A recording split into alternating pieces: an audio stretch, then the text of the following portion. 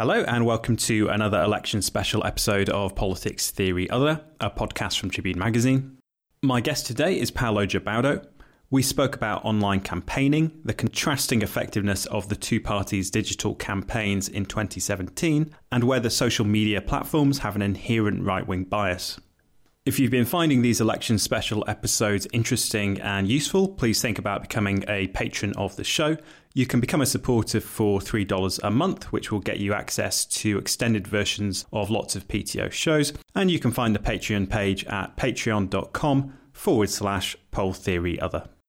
Paolo Gebaudo is a political sociologist and the director of the Centre for Digital Culture at King's College London. He's the author of Tweets and the Streets, Social Media and Contemporary Activism, The Mask and the Flag, Populism, Citizenship and Global Protest, and his most recent book is The Digital Party. I began the interview by asking Paolo his response to the cyber attack on Labour's digital platforms that was reported earlier this week, and whether it portends an increase in political cyber warfare. Yes, I think that political campaigning these days is played online, and that involves a number of assets, a number of structures, websites, social media channels. So obviously, attacking those can be an important political tactic, can silence your opponent, can serve to disrupt the opponent's communication.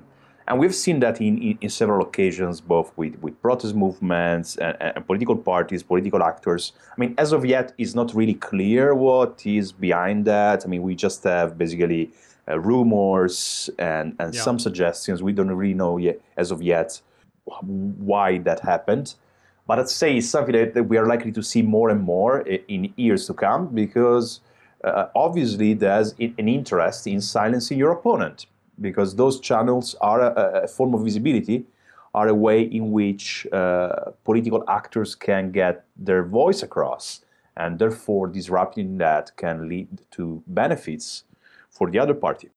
In terms of the almost military nature of such attacks and counterattacks and so on, how much credence do you give to the idea that the internet has a sort of inherent military logic? Yes, perhaps I would not exaggerate that, in the sense that there's a lot of debate now on things like cyber terrorism, cyber war, especially in academic circles.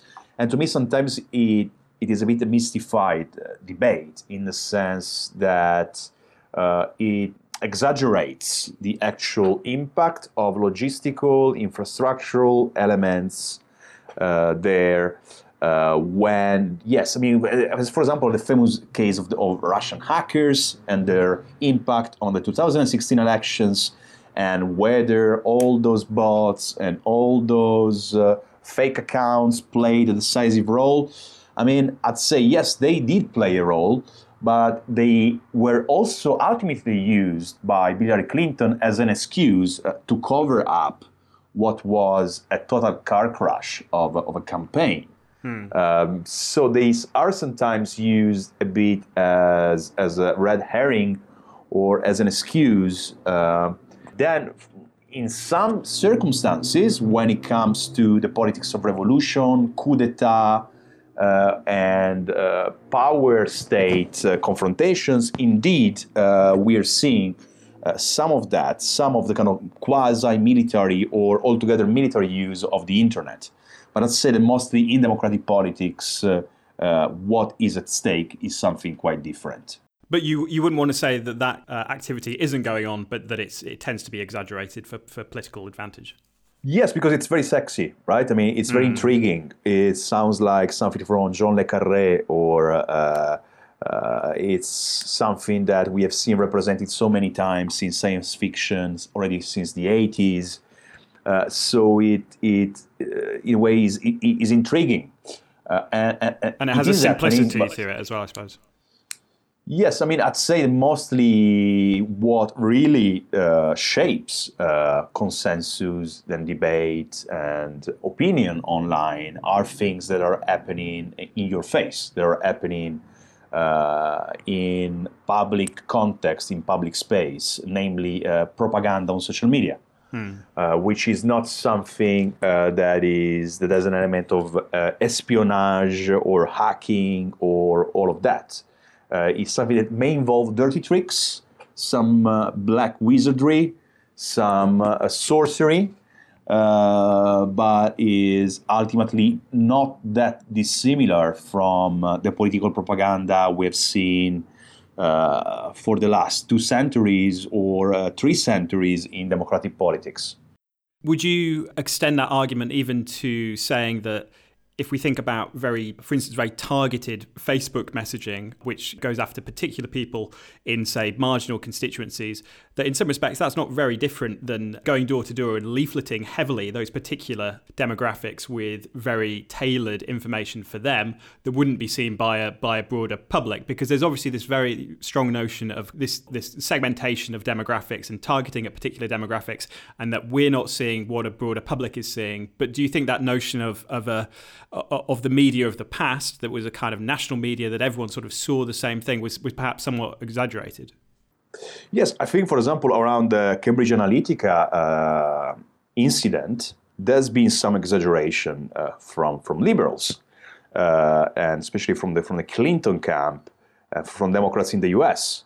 Obviously, what Cambridge Analytica did was wrong, was very wrong. The way in which they used information that was not covered really by the permissions given by users.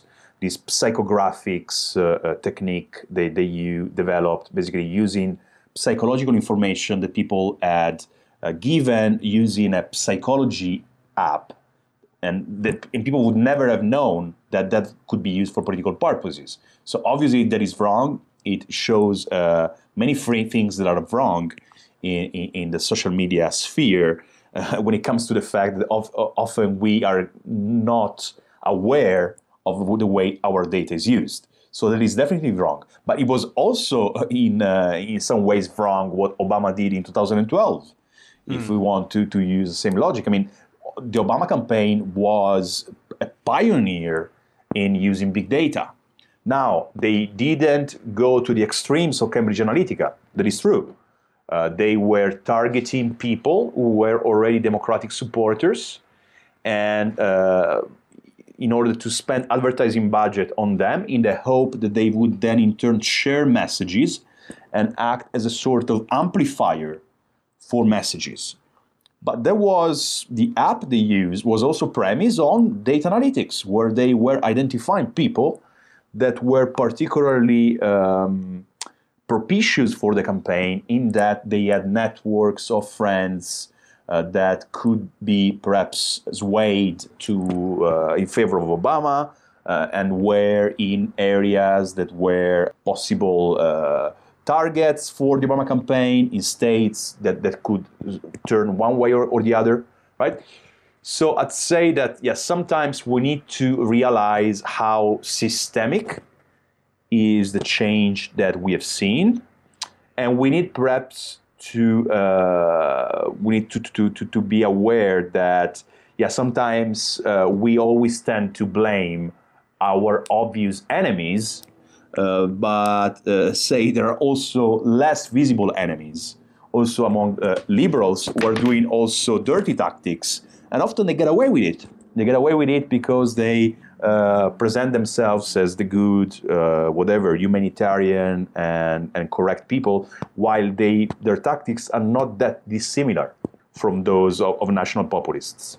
It's been very striking with regard to the Liberal Democrats, hasn't it, who present themselves as the face of moderation and anti-populism and opposition to fake news, and so much of their campaign material seems to be entirely fraudulent. Yeah. But anyway, before we come on to the current campaign, could you talk a bit about what lessons we can learn from the 2017 general election, and how the digital campaigns of the Labour Party and the Conservatives compared, and what lessons you think they are likely to have drawn from that campaign? I mean, the 2017 elections are a very interesting case study, that they have been sometimes described as the first digital elections. Now, this is something that, in a way, has been said so many times that you don't know whether that claim is really true. In a sense that already the 2015 elections were described that way, and before that, other elections. But what that label points to is the fact that they were perhaps, indeed, the first elections where the digital component was not just a sort of auxiliary or secondary battleground, but was to a great extent decisive. And decisive particularly in the comeback of Labour. I mean, the spectacular comeback of Labour. Let's remember that Labour got 40% of the votes, having started 20 points behind in most polls. And it is widely reputed that social media were instrumental to this comeback. And in fact, having studied this with some colleagues, we looked at Facebook pages of Corbyn, Labour, Theresa May, and the Tories, and there you can really see that the Labour camp completely outgunned the Tories. Just one figure to show you that. Jeremy Corbyn's personal Facebook page had more than 8 times the user engagement of Theresa May's page. Now, 8 times, right? And also the Labour's page had a far greater engagement than the Tories. So if you look at those stats, I mean, user engagement, what is that? It's basically the sum of all interactions, right? Imagine likes, reactions, shares, comments. It is quite a good measure of actually the success of a content, and it's a good proxy actually also of the visibility, right, of a content, in that the algorithm in a way responds to user engagement, giving more or less organic reach depending on that. So what you can see there is that clearly social media and Facebook, first and foremost Facebook, simply because Facebook is the biggest social media, not for other reasons, played a decisive role in creating supportive public opinion that was enthused, that was behind Jeremy Corbyn's and Labour's message, and therefore that contributed significantly in increasing the electoral share for Labour. In terms of the different messaging, I mean, in the paper you talk about how a striking difference is the extent to which the Labour Party messaging was of a much more sort of positive nature, whereas Conservative messaging was more negative, more focused around things like security and migration.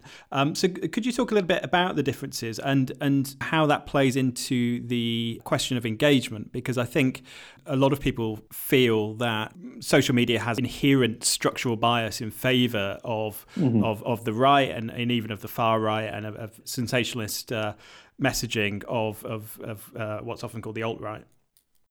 Yes, the research we did offers a message of hope because indeed there is this perception that social media inherently favor negative content, fear-mongering content, hate-filled content. And we have seen that in many national populist campaigns, from Donald Trump in the US to Matteo Salvini in Italy, and around issues such as migration.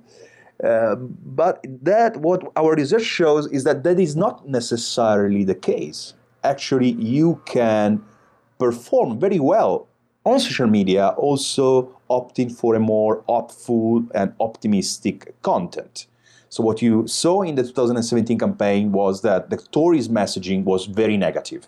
It focused on Brexit, strong and stable Brexit. So the kind of background of that was fear, fundamentally, fear of social collapse, fear of decline, fear of chaos, ultimately, not being able to manage this transition to a post-Brexit Britain, and terrorism. Right? Let's remember that, unfortunately, those days were marked by 2 major terrorist attacks, which obviously fed into the climate of the campaign, giving it an element of fear, which obviously the Tories tried to exploit in order to create this sense of anxiety, security-related emergency, and so on and so forth. So their campaign was very dark and pessimistic. And in that, they try to present themselves as a sort of rock of stability in this scary world. Don't worry, you vote us and we will save you, right? Safe. We will protect you. We will protect you from danger. Labour opted for the opposite strategy, basically. They talked a little bit about Brexit because you couldn't really avoid ignoring it altogether. But really 80% of messaging was about promises of a better future.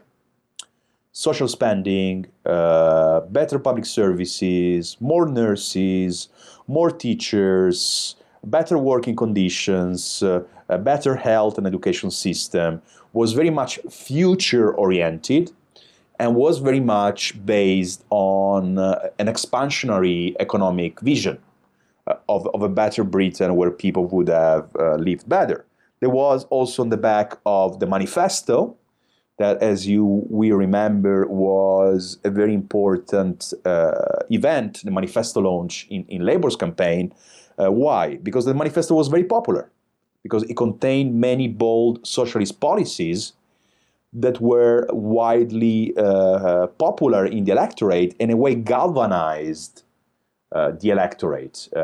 And therefore, what social media did was trying to enthuse supporters around these policies, trying to enthuse supporters, showing them how many people were going to rallies with Jeremy Corbyn speaking. And that, you can really see that in the data, in the numerical data coming from social media, that really created a wave of enthusiasm that certainly played a role in supporting Labour and in allowing Labour to make that spectacular comeback it did in 2017. On the question of user engagement, is there a difficulty in trying to work out what the relationship is between enthusiasm expressed online and how that translates politically? Because clearly Labour's position improved dramatically during the campaign, and it seems unlikely that that's not related to the engagement that you're talking about. But I wonder if, when it comes to the question of the Conservatives' campaign, whether the lack of engagement on that side could be somewhat deceptive, in the sense that, perhaps you see a post from the Conservatives bashing migration and perhaps you feel somewhat guilty about liking it, and so you don't visibly like it, you don't click the button, but it does resonate with you and it does play into your political choices. And obviously the Conservatives emerged from that election as the largest party. So how sure can we be that it does translate from the digital sphere to practical politics?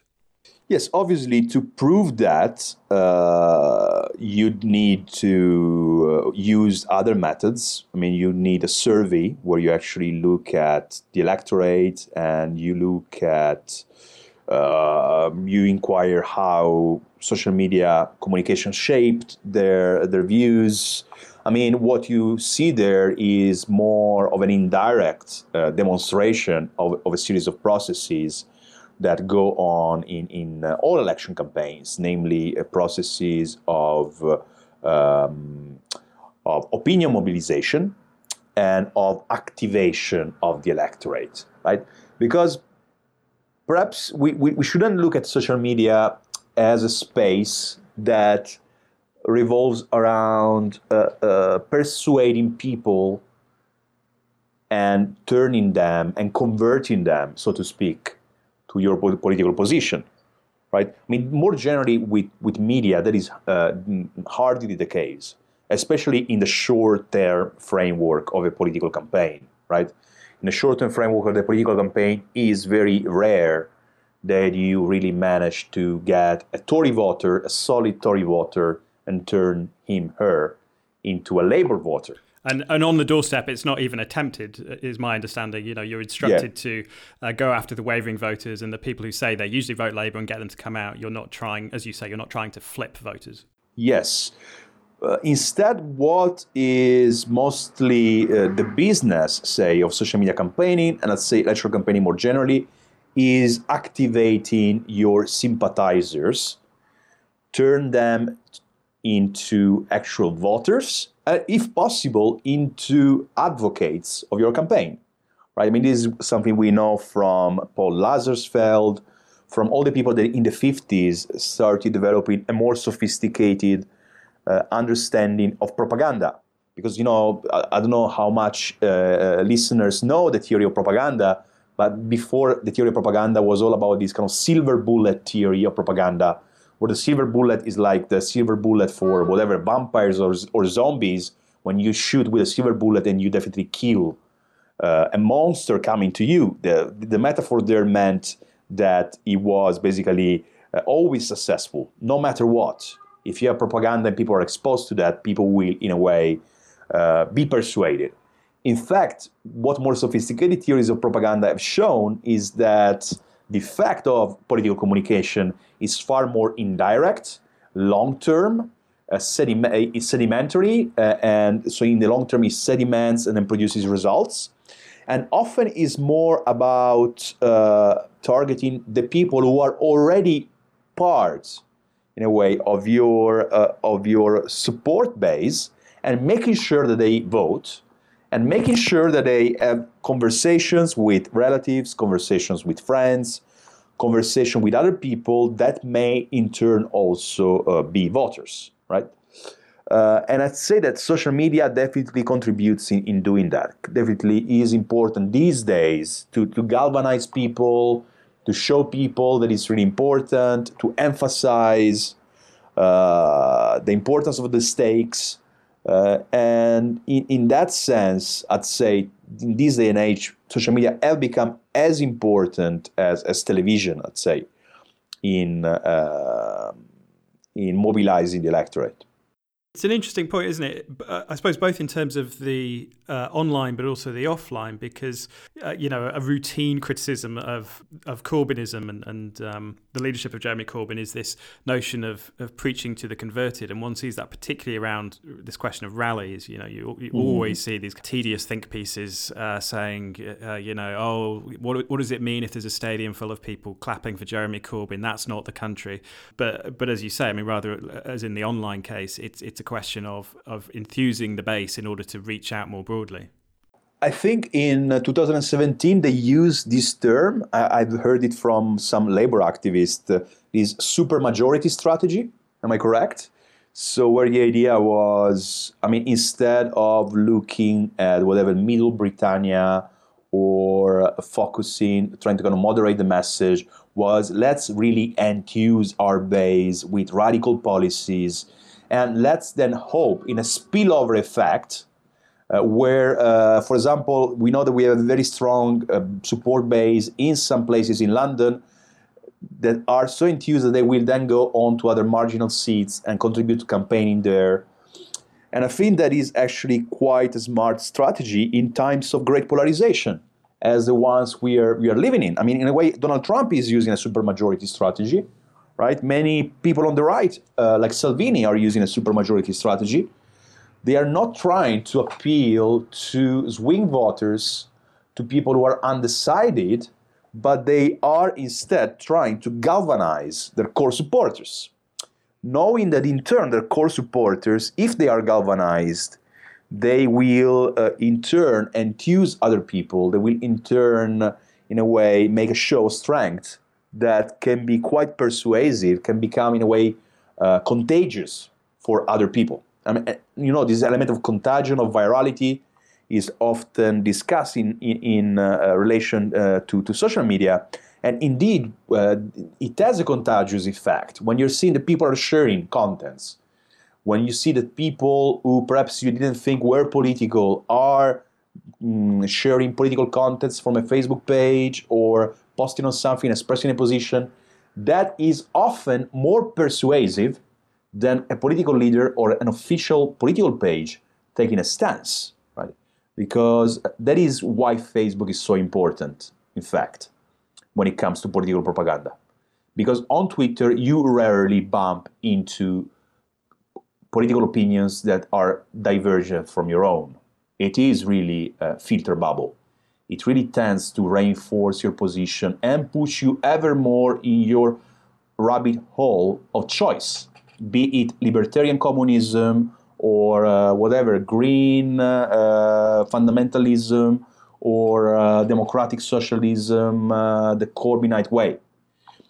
On Facebook, due to that the basic kind of connection is friendship or relatives, you often see people that you know from your childhood, that you know from school, people you may have lost contact with, but that you in a way trust because you know who those people are, right? And often, therefore, the message shared by these people can be very influential in shaping people's political opinion.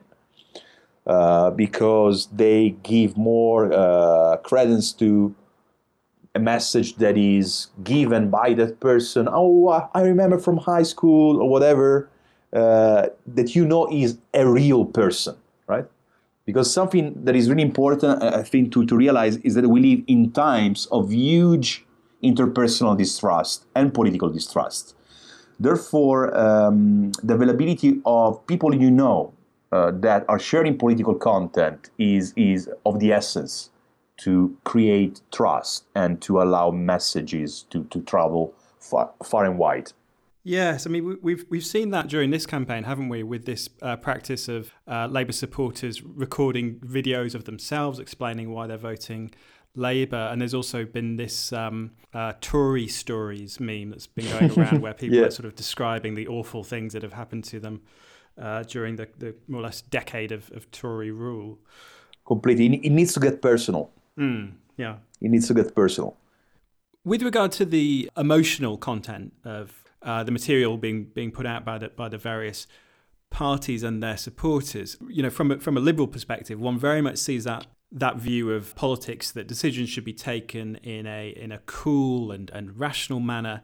And so there's therefore that sort of, from that perspective, an inherent distrust of emotion and rhetoric. You know, that seems to feed into this narrative that one sees from the centre, that, you know, the left and the right, they're kind of the same. You know, they're sort of doing the same thing.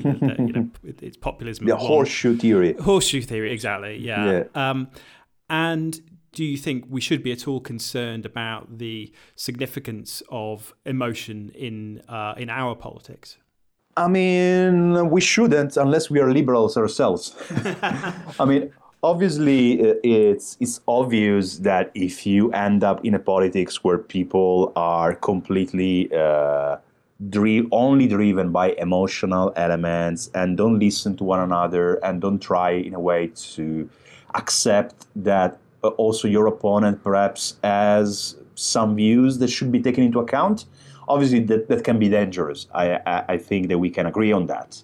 But the driver of politics is consensus, is rational agreement, as people like Habermas argue. I think that is very, very wrong, in that politics has always an antagonistic element. Why? Because it involves interests that are often irreconcilable, that cannot be mediated. Is either one interest or the other interest. Is either the interest of the many or the interest of the few, right? To use Labour's slogan. And that is why politics sometimes has this very visceral, sometimes vicious element as well, because it involves people's experience and people's suffering sometimes at the ends of the other camp. I mean, perhaps I saw it most clearly in Brazil in the elections in 2014, where you could really see how sometimes support for the two candidates looked a bit like torcida, right? Looked a bit like football hooliganism, right? It was people really kind of writing the names of candidates. Gilma, Aécio. It looked like sloganeering and cheering.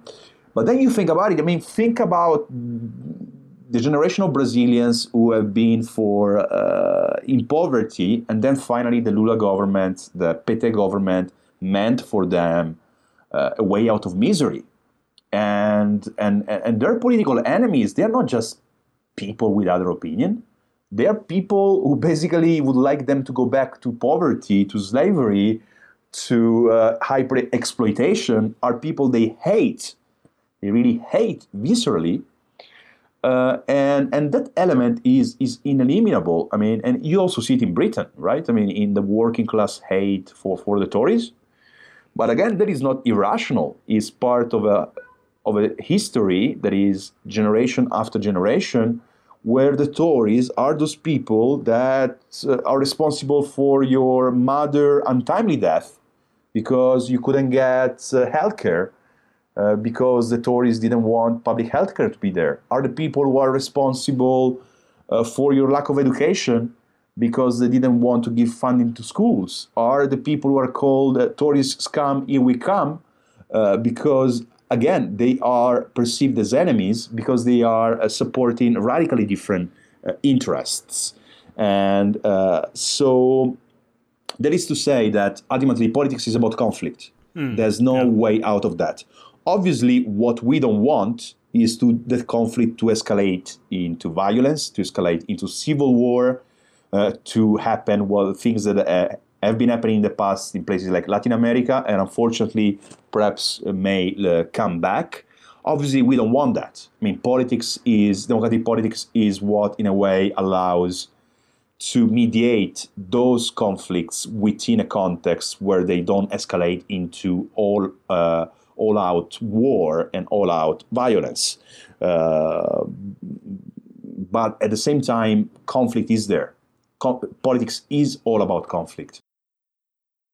You've been listening to Politics Theory Other, a podcast from Tribune Magazine. If you would like to hear the extended version of this interview, please consider supporting the show via Patreon. You can find the page at patreon.com/poltheoryother. Thanks for listening.